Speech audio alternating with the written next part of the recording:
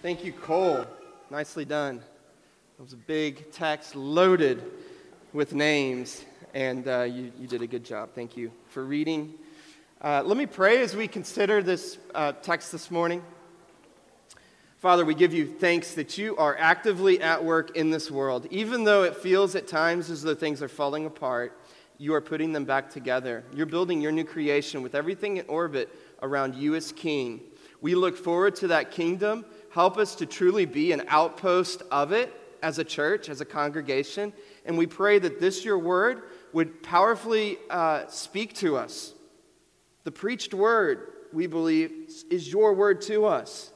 So we pray that you, as your word always does, that it would change, that it would recreate us from the inside out. We ask for your Spirit's presence and power, and we ask it in Christ's name. Amen. One of the things we say often is that our sin is worse than we realize. It's far worse than we could even imagine. And yet, God's love for us is far greater than we could ever imagine. We say that a lot, and the reason we say it is because those two truths are fundamental to situating us in the world. Like if we forget our sin, we're prone to fear. If we forget God's love, we're prone to anxiety. If we forget our sin, we're prone to pride, really. And we're prone to anxiety and fear if we forget God's love for us. And so we talk about these things quite a bit. The love of God and our own sin. And we're going to consider that this morning. I think this text invites us to. And my question for you is, what does sin do to you? What does sin do to us? Here's what it does. It cuts and it bends. It cuts and it bends us. It cuts us off from life with God, which is our life source. It cuts us off from that, and it bends us in on ourselves. It bends us inward. You could think of a leaf on a tree, just sucking up the life out of that tree, and it's flourishing, and it's waving in the wind, and it's green, it's pretty, and then it falls off. It falls off from its life source. It gets cut, and it falls to the ground. And what happens as it's cut off from its life source? It begins to bend. It begins to crumple. It begins to wither, to bend in on itself. Okay? We're like that leaf. That's what sin has done. It's cut us off from God, and it bends us inward.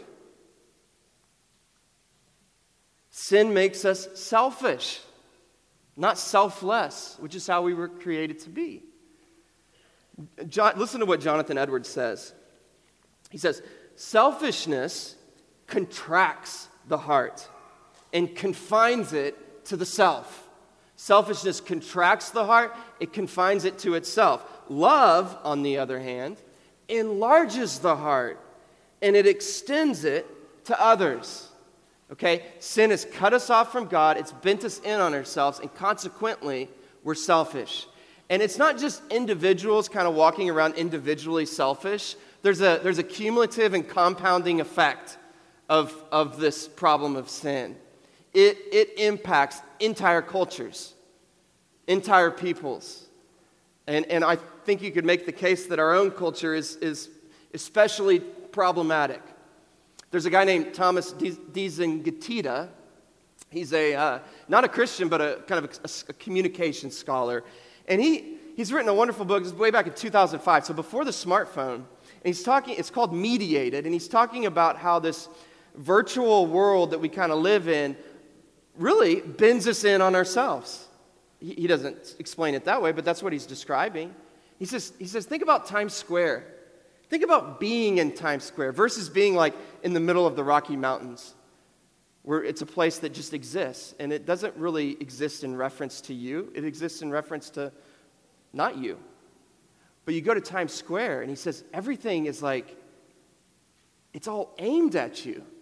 There's these big screens and these tickers and these flashing lights, and it's all these people appealing to you, your desires. This is what you need. This is what's going to satisfy your desires. This is what's going to satisfy your lusts. This is what's going to fulfill your wishes. This is what's going to correct your fears and your anxiousness. And by the way, it's not just those messages coming at us. It's those messages coming at us from the most beautiful, the smartest, the most important people in the world are aiming those messages directly to us. He says that has an effect. That sort of elevates our sense of self-importance to have those messages coming. And here's the thing. Right now, we all walk around. I don't have mine with me right now. We have Times Square in our pocket. A little phone that we open up, and it's even more aimed at you, right? Based on your search history or a conversation you had about needing some kind of thing, and there's an ad, there's a person saying, you need this, and this is how this is going to affect you or help you or whatever. So our own culture is amplifying what sin has done and bending us in on ourselves, telling us that the most important thing in our life is to think about what we need at any given particular moment in time. And this is what it leads to. Listen to what Shirley MacLaine says, the actress. Listen to what she says about what this does to us. This is her observation after, a long life.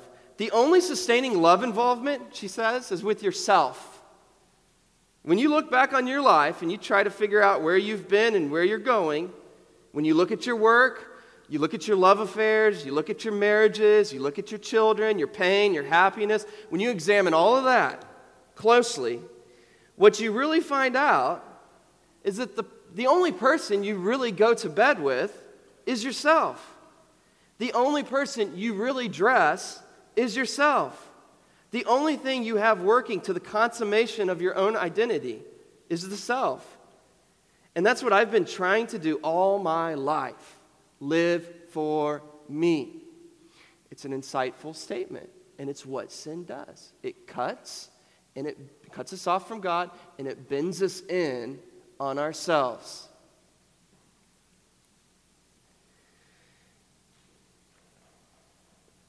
Now, Psalm 1, which we referred to at the very beginning, speaks of the righteous and the blessed person who's not bent on themselves, but he describes it as a tree, right? That's rooted in streams of water that grows up and out and becomes a blessing to its environment. That's what a tree is, right? It's a blessing. It makes homes for birds, and there's ecosystems that dwell in the tree. Its leaf doesn't wither. It bears fruit that people can take and the creation can take and enjoy. The righteous person, the way of the blessed person, is not a person living for themselves, but a person that becomes a blessing to others. The wicked, on the other hand, back in Psalm 1, remember how they're described in that psalm? Chaff. Chaff, which is something that's cut off, like a casing that's been cut off from its life source, and it's really worthless. There's no value to it. It blows away with the wind, and so are the wicked. That's what Psalm 1 says. Now, what we have in this passage that we've just read, it's a whole chapter. What we have in this chapter of Scripture are two scenes. There's a scene of rescue and a scene of blessing. And we're going to look at each of those scenes and see a profile of life lived in sin in one character and life lived in faithfulness in the other. And then we're going to move to scene 2, the scene of blessing, and look at those same two things. Life lived in sin and life lived in faith in God. Okay, so that's the plan. But before we get to that, let me just explain what's going on, because it may be a little confusing as you read. Basically, we've got world history has been inserted into Genesis chapter 14. And you've got these kingdoms, and it's this massive stretch of land being described, reaching from the Black Sea, from like modern-day Turkey, all the way down to the Persian Gulf, covering the areas of like Iran, Iraq. So it's a huge swath of land. The land of Canaan is involved. This massive stretch of land, and there's kings and kingdoms. And there's 4 kings led by Chedorlaomer. I see the word cheddar in there, so I'm going to call him the big cheese. He's like he's the big cheese. I mean, he's in charge of all these kingdoms. He's the leader of the world at this point in time.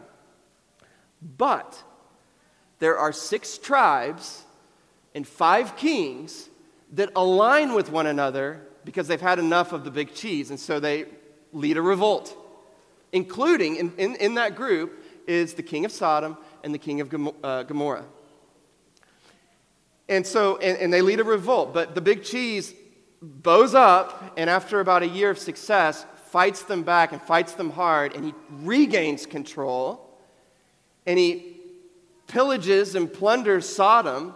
They're running, the people of Sodom are running, and it says that they fall in these bitumen pits, which are like holes filled with, bitumen was like a tar-like substance that was used as a kind of mortar. So they fall into these pits, and then all of a sudden, verse 12, we see why this is even in here. Because it's interesting history, but it seems like, how does this pertain to the life of Abram? And in verse 12, look at what it says. Along with plundering Sodom, they also took Lot, the son of Abram's brother, who was dwelling in Sodom, and they took his possessions, and they went their way. So, bad news for Lot. You remember last chapter we saw Lot and Abram, there was a conflict between Abram and Lot, and they divided Lot. Abram said to Lot, take whatever land you want, go. You can have it. And he chooses the land of Sodom. And now here he is, settled in Sodom, and he's been a casualty of this attack. But, verse 13, look at what happens.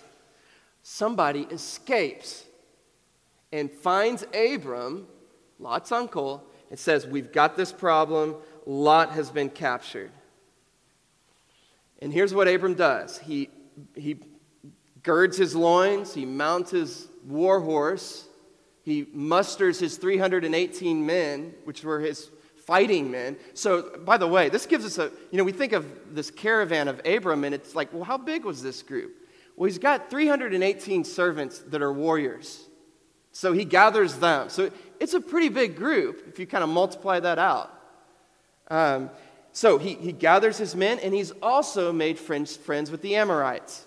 So Abram, his 318 men, and 2 of the Amorites and their forces gather together and go to take on this really world enemy. I mean, it's incredible the upset that this is, because even though he has 318 men, he's taking on basically the world. I mean, this is the king who's beat 5 other kingdoms and 6 tribes that we read here, and Abram's about to take them on. How is he going to succeed? Look at verse 15. Abram and his men, he divided his men and his forces against them, so they kind of take on these guerrilla tactics by night, and they defeat them. The kingdom that the kings of Sodom and the kings of Gomorrah and the kings of all these other nations could not defeat. Abram defeats them. And not only that, look at verse 15 again. He pursues them. He chases them. They run, tuck tail and run, and Abram's going after them to retrieve all that they've taken. He defeats them. He pursues them. He regains the possessions that they took. It's a major upset. In verse 16, he brought back all the possessions, and he also brought back his kinsman Lot with his possessions, and the women and the people. And then he receives blessings from the mysterious Melchizedek. That's scene 2, the blessing of Melchizedek. And so that's the story in a nutshell. That's the story. And like I said, we're going to take this story in 2 parts. Part 1, scene 1, the rescue. Scene 2, the blessing. And in the rescue, we're going to look at how sin does what Jonathan Edwards describes, right? Remember, sin makes us selfish. It contracts the heart. It confines it to the self, while love enlarges the heart and extends it to others. We're going to get a little picture of that in these 2 scenes. So first, the scene of rescue, and the 2 characters are Lot and Abram. Now, as we are beginning to see, and we will continue to see, Lot is foolish and Lot is wicked. He's foolish and he's wicked. Look at verse 12 again. They also took Lot, the son of Abram's brother, and look at this, this is important, who was dwelling in Sodom and his possessions, and they went their way. He's dwelling. Like, this word, Hebrew word here, has a very precise meaning. It means that he is settled. Lot is settled in Sodom. He's dwelling. He's like residing permanently, we might say. You know, if home is where the heart is, we might say Lot has laid down his roots in Sodom. And there's a progression going on here. Look back at chapter 13, verse 10, if you have your Bible. It's not in the order, but if you have your Bibles, look at chapter 13, verse 10. Abram says, Lot, go your way. You can have whatever land you want. And it says, chapter 13, verse 10, Lot lifted up his eyes, and he sees this beautiful, well-watered area. It looks like the garden of the Lord. It looks like the Garden of Eden. It reminds him also of the well-watered region of Egypt.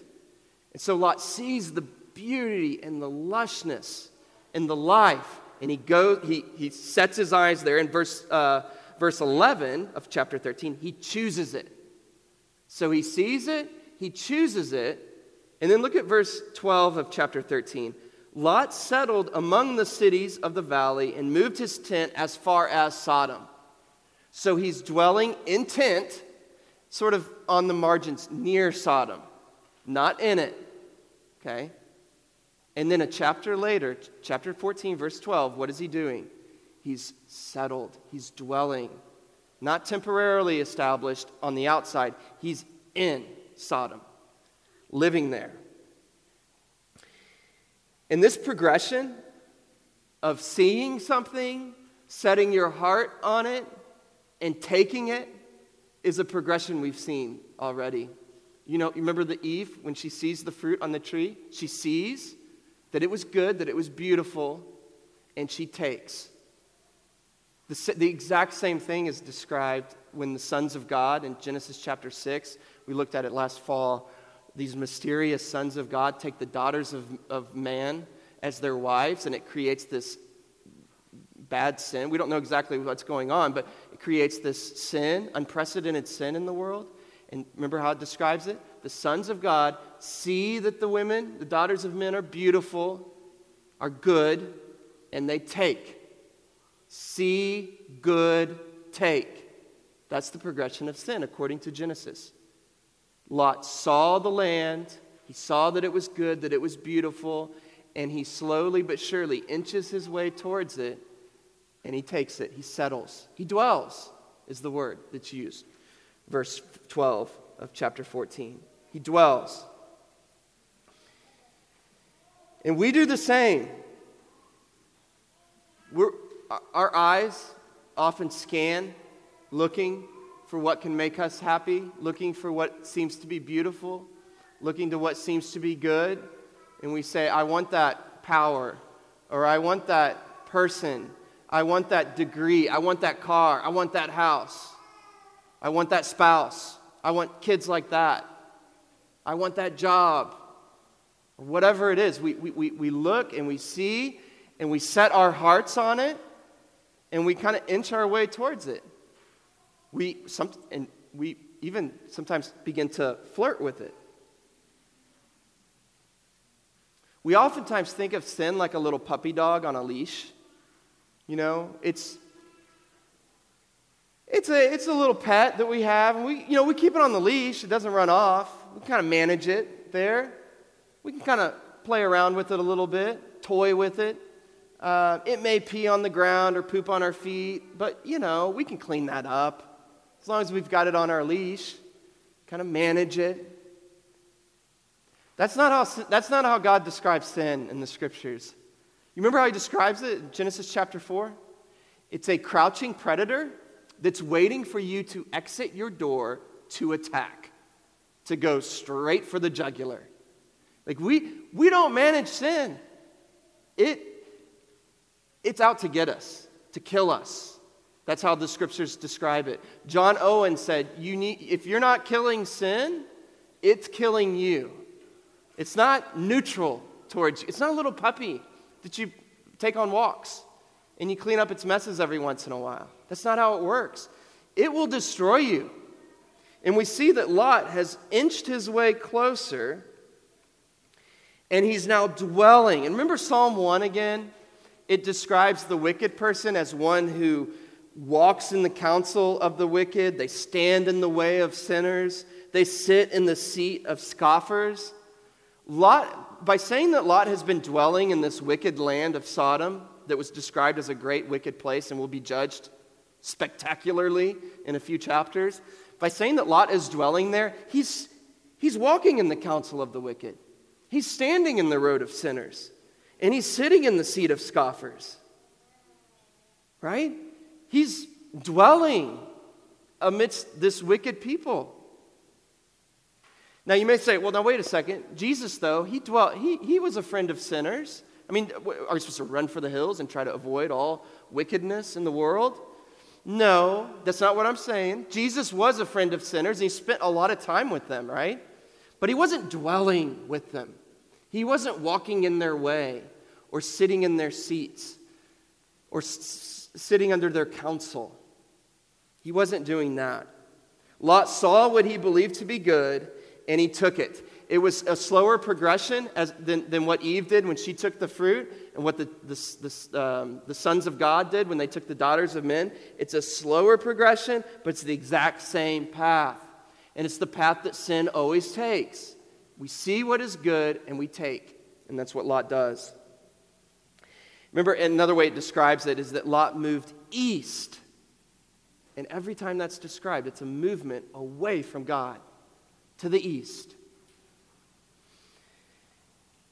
And what happens is that when we follow sin, as Lot did, and dwell in it, it leads to a form of imprisonment.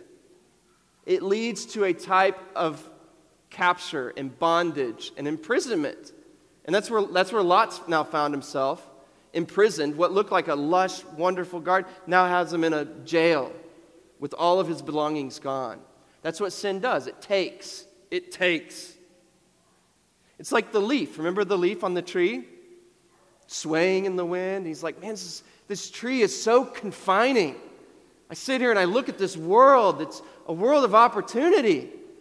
I just want to make like a leaf and leave. And it cuts off. And what happens?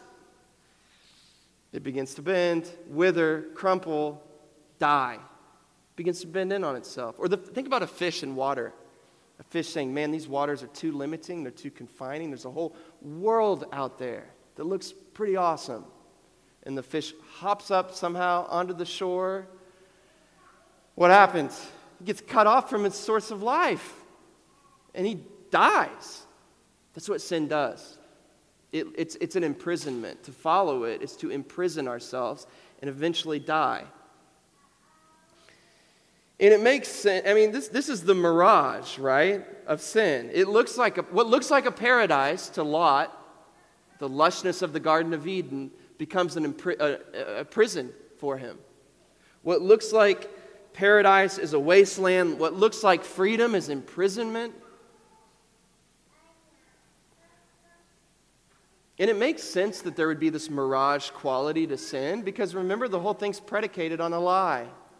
It was the father of lies that, initiated the whole thing and sort of led to the sin entering. The whole thing's built on a lie. And so, of course, there would be this deceptive quality to it.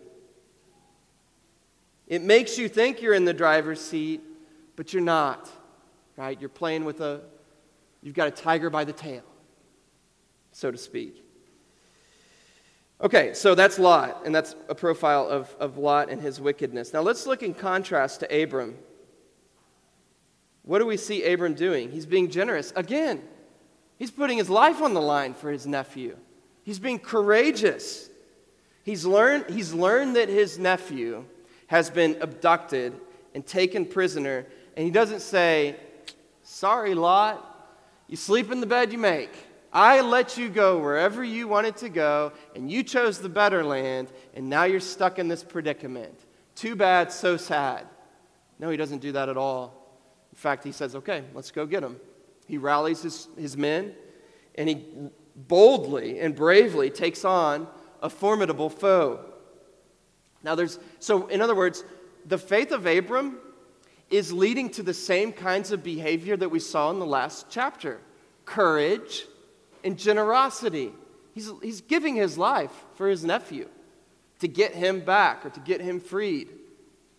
And he's doing it with courage. But there's an important difference. Remember last week what Abram did? He didn't really do anything, did he? He said, Lot, you choose. Take what you want. Last week, faith manifested itself in restful passivity. This week, faith is manifesting itself actively. Like he's taken up a sword. Last week, Abram offered Lot an olive branch of peace to restore his relationship with Lot. This week, he's taken up a sword to rescue Lot. And faith does both, right? Faith calls us to both. Sometimes faith calls us to passively rest in the provision of God, and sometimes it calls us to take action. Now, I'm not saying that Christ is going to call us to take up swords, because that question was actually sort of dealt with in the New Testament. Peter took up a sword to fight for Christ, remember, chopping off ears. Paul said, look, our battle is not with flesh and blood, but with the spiritual powers and principalities of darkness. So there's a spiritual battle that we take, but we're not taking up swords as Abram did in this passage. But that doesn't mean we're not active, right? If a friend that we know and we love sort of disappears on us, and we know it's not good, we know that there's a history there. When they disappear, it's maybe they've fallen back into these drug patterns or alcohol patterns or some kind of destructive pattern. We go find them. It's inconvenient. It defies kind of that modern sensibility that you don't invade on people's private lives. But love says, no, you do. You go after them. You take action. Tonight we have a membership meeting. You can still come to that at 6 to 8 tonight. It's on the back of your order of worship. But, we believe membership's really important. And one of the reasons it's important to get into a church body, whether it's us or another church body, is because there will come a point in your life, maybe it's in your marriage, let's just say your marriage, where neither of you want to fight for your marriage. You're both sort of out. And that's when the church community comes in and says, no, we got to fight for this thing. This thing's important, this marriage, right? We need rescuers.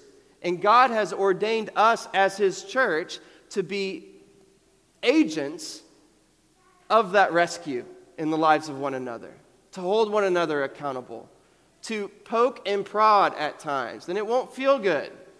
You won't like it. But it's important. It's life-giving.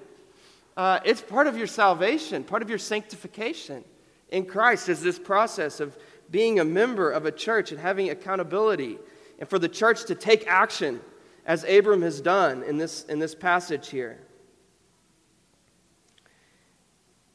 So being righteous, the way of faith makes us generous, it makes us courageous, and as we've seen this week, it propels us to loving action. It means that we do something. So let's move on to scene 2. The scene of blessing. And the two characters that we have in this scene are Melchizedek and the king of Sodom.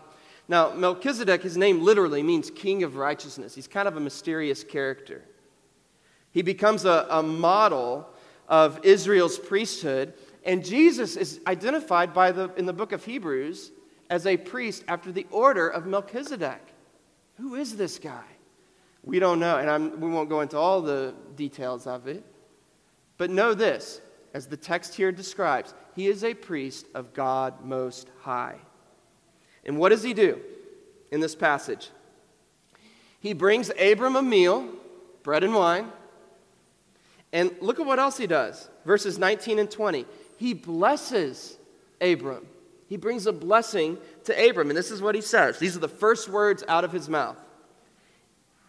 Blessed be Abram, this is verse 19, by God Most High, possessor of heaven and earth, and blessed be God Most High, who has delivered your enemies into your hand. Notice that Melchizedek recognizes that Abram's success against the kingdoms of the world is not rooted in Abram's military strategy or the strength of his men or the fact that he attacked them by night. It's rooted in God Most High and his favor upon Abram. See that? Blessed be the God Most High who has delivered your enemies into your hand. And this is really important. The faithful, they know where their blessing comes from. And it's not them. They know that their blessing comes from one outside of themselves, that it's a gift, that it's given.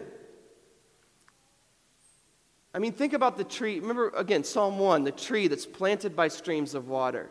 How does that tree flourish and bless others? It's not because of the tree. It's because of the tree's roots in something outside of themselves, the streams. And how did the tree get planted there?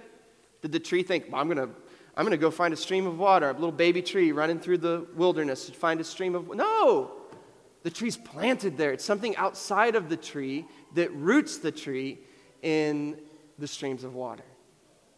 And so it is with God's grace. Like Melchizedek, the king of righteousness, and Abram both are keenly aware that they are planted in God's grace. You know, again, why do we confess our sins and assure ourselves of our pardon in Christ every week? Because every time we do that, it's like a hammer blow, driving our hearts and our souls and our whole beings deeper into the grace of God, driving us deeper into the stream of His mercy. That's what it's doing. And as we do that, we grow up like that tree planted by streams of water. Well, look at the king of Sodom's response.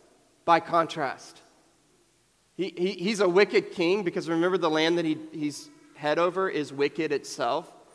So he is wicked. Look at verse 21. The first words out of Melchizedek's mouth are words of blessing. Look at the first words out of the king of Sodom's mouth. Give me.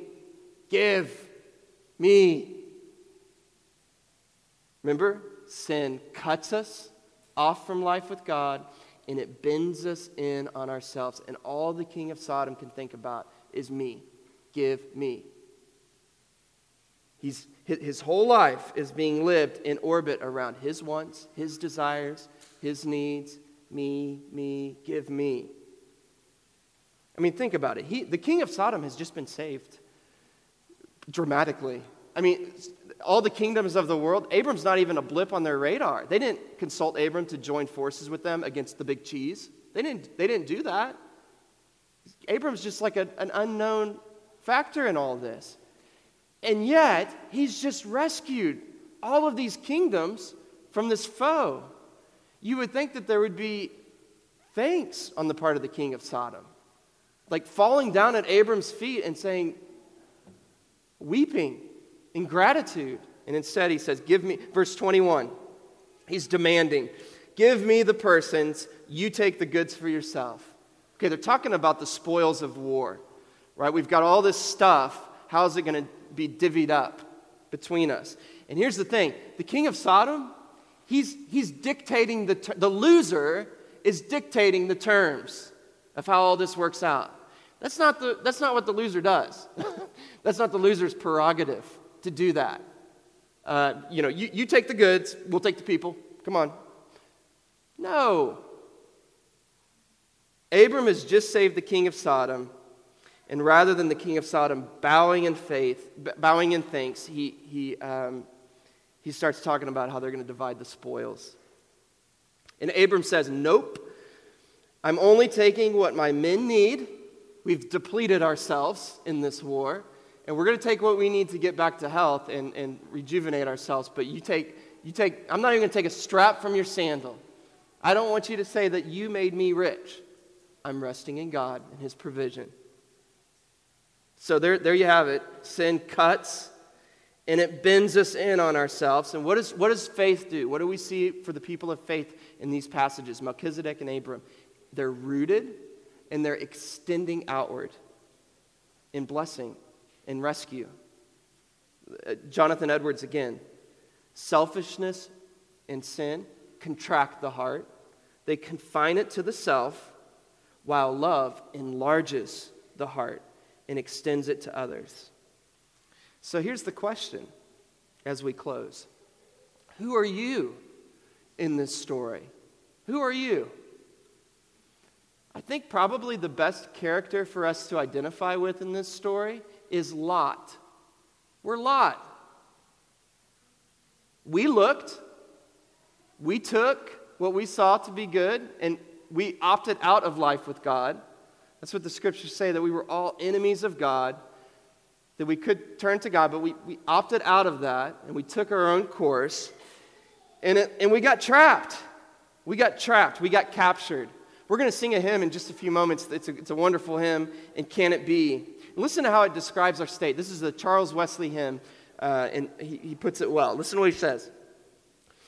Long my imprisoned spirit lay, imprisoned spirit laying there, fast bound in sin and nature's night. I was in a dungeon. I was chained to the wall. This is what sin had done to me. It locked me up, chained me to the wall. I'm dead. And then what did God do? He came and he rescued us. Thine eye diffused a life-giving ray, a quickening ray. I woke, the dungeon flamed with light. My chains fell off, my heart was free. I rose, went forth, and followed thee. While we were enemies of God, Jesus Christ came into this world. He came into enemy territory, and he conquered the great enemy, sin and Satan, in order to ransom us back. Jesus was cut. He was cut off from his people. His own brothers pinned him to the cross, his own kinsmen. He was cut off from his people. He was cut off from his disciples who abandoned him in his time, in his hour of need. But even more profoundly, he was cut off by God. Remember what he says on the cross? My God, why have you forsaken me? And Jesus was also bent. He was twisted and contorted upon the cross. But even more profoundly, he bent under the compounding and cumulative weight of all the world's sin bearing down on him on that cross. And he did it so that we could connect with him, so that we could grow up in him, so that we could be planted by him, planted in his streams of righteousness, drawing from his righteousness, so that here's the effect, we are actually made righteous. And we grow up, and we become a tree of righteousness, a tree of life, the Proverbs say, to the world. We become a blessing. Let's pray as we can close. Our Father, we give you thanks for this word. It's powerful. We pray that its strength and power would be communicated by your Spirit. We pray these things in Christ's name. Amen.